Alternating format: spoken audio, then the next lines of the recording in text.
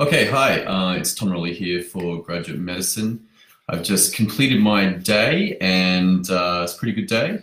We had some interesting cases, but what I wanted to talk to you about is that some of you may be approaching the final hurdle in your path to fellowship, which of course is the OSCE.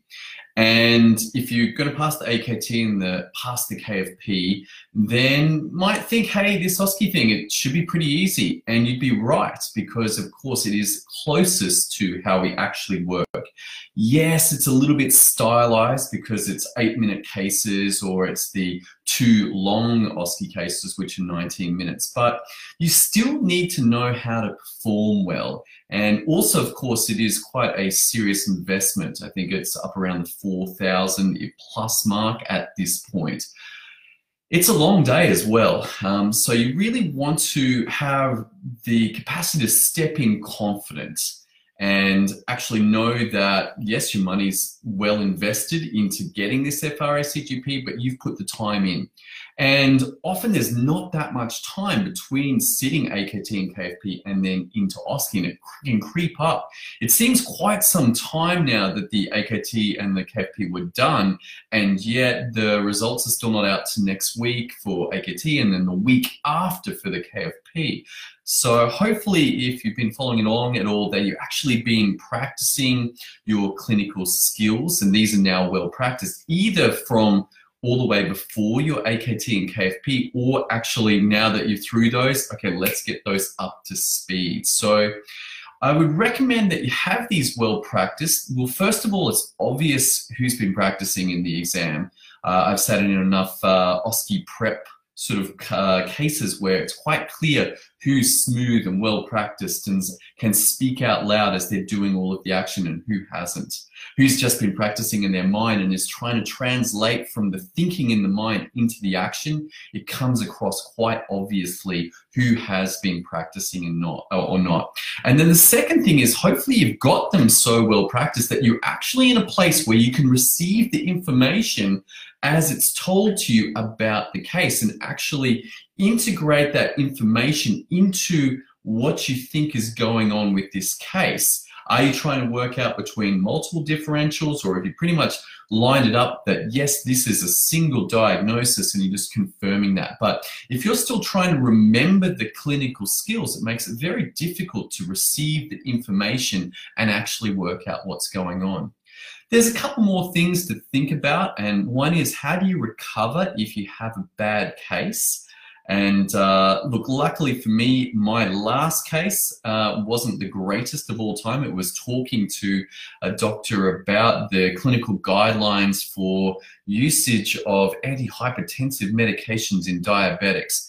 It was quite a challenging case to come off the end of having been through all of the other cases, mainly because of the fatigue factor. And also, it wasn't a classical seeing a patient. It was more of a discussion with the doctor. And so it was a little bit of a shock to the system. Nonetheless, I did get through, and of course I passed my OSCE. So you do need to think about how you recover from a bad case. And also, something else to consider is, how are you going to spend those breaks? Remember in the OSCE that there are 3 breaks, and possibly 3 or 4, and have a think about beforehand, what are you going to do in those breaks? So where does this go? So if you're sitting the OSCE, either you know that you are, or you're expecting to once your AKT and KFP results are in, then what's the path forward? Well, I would still consider the OSCE to be a amalgamation of the requirements for being a good GP, which are, of course, good clinical knowledge, good clinical skills, and good clinical reasoning.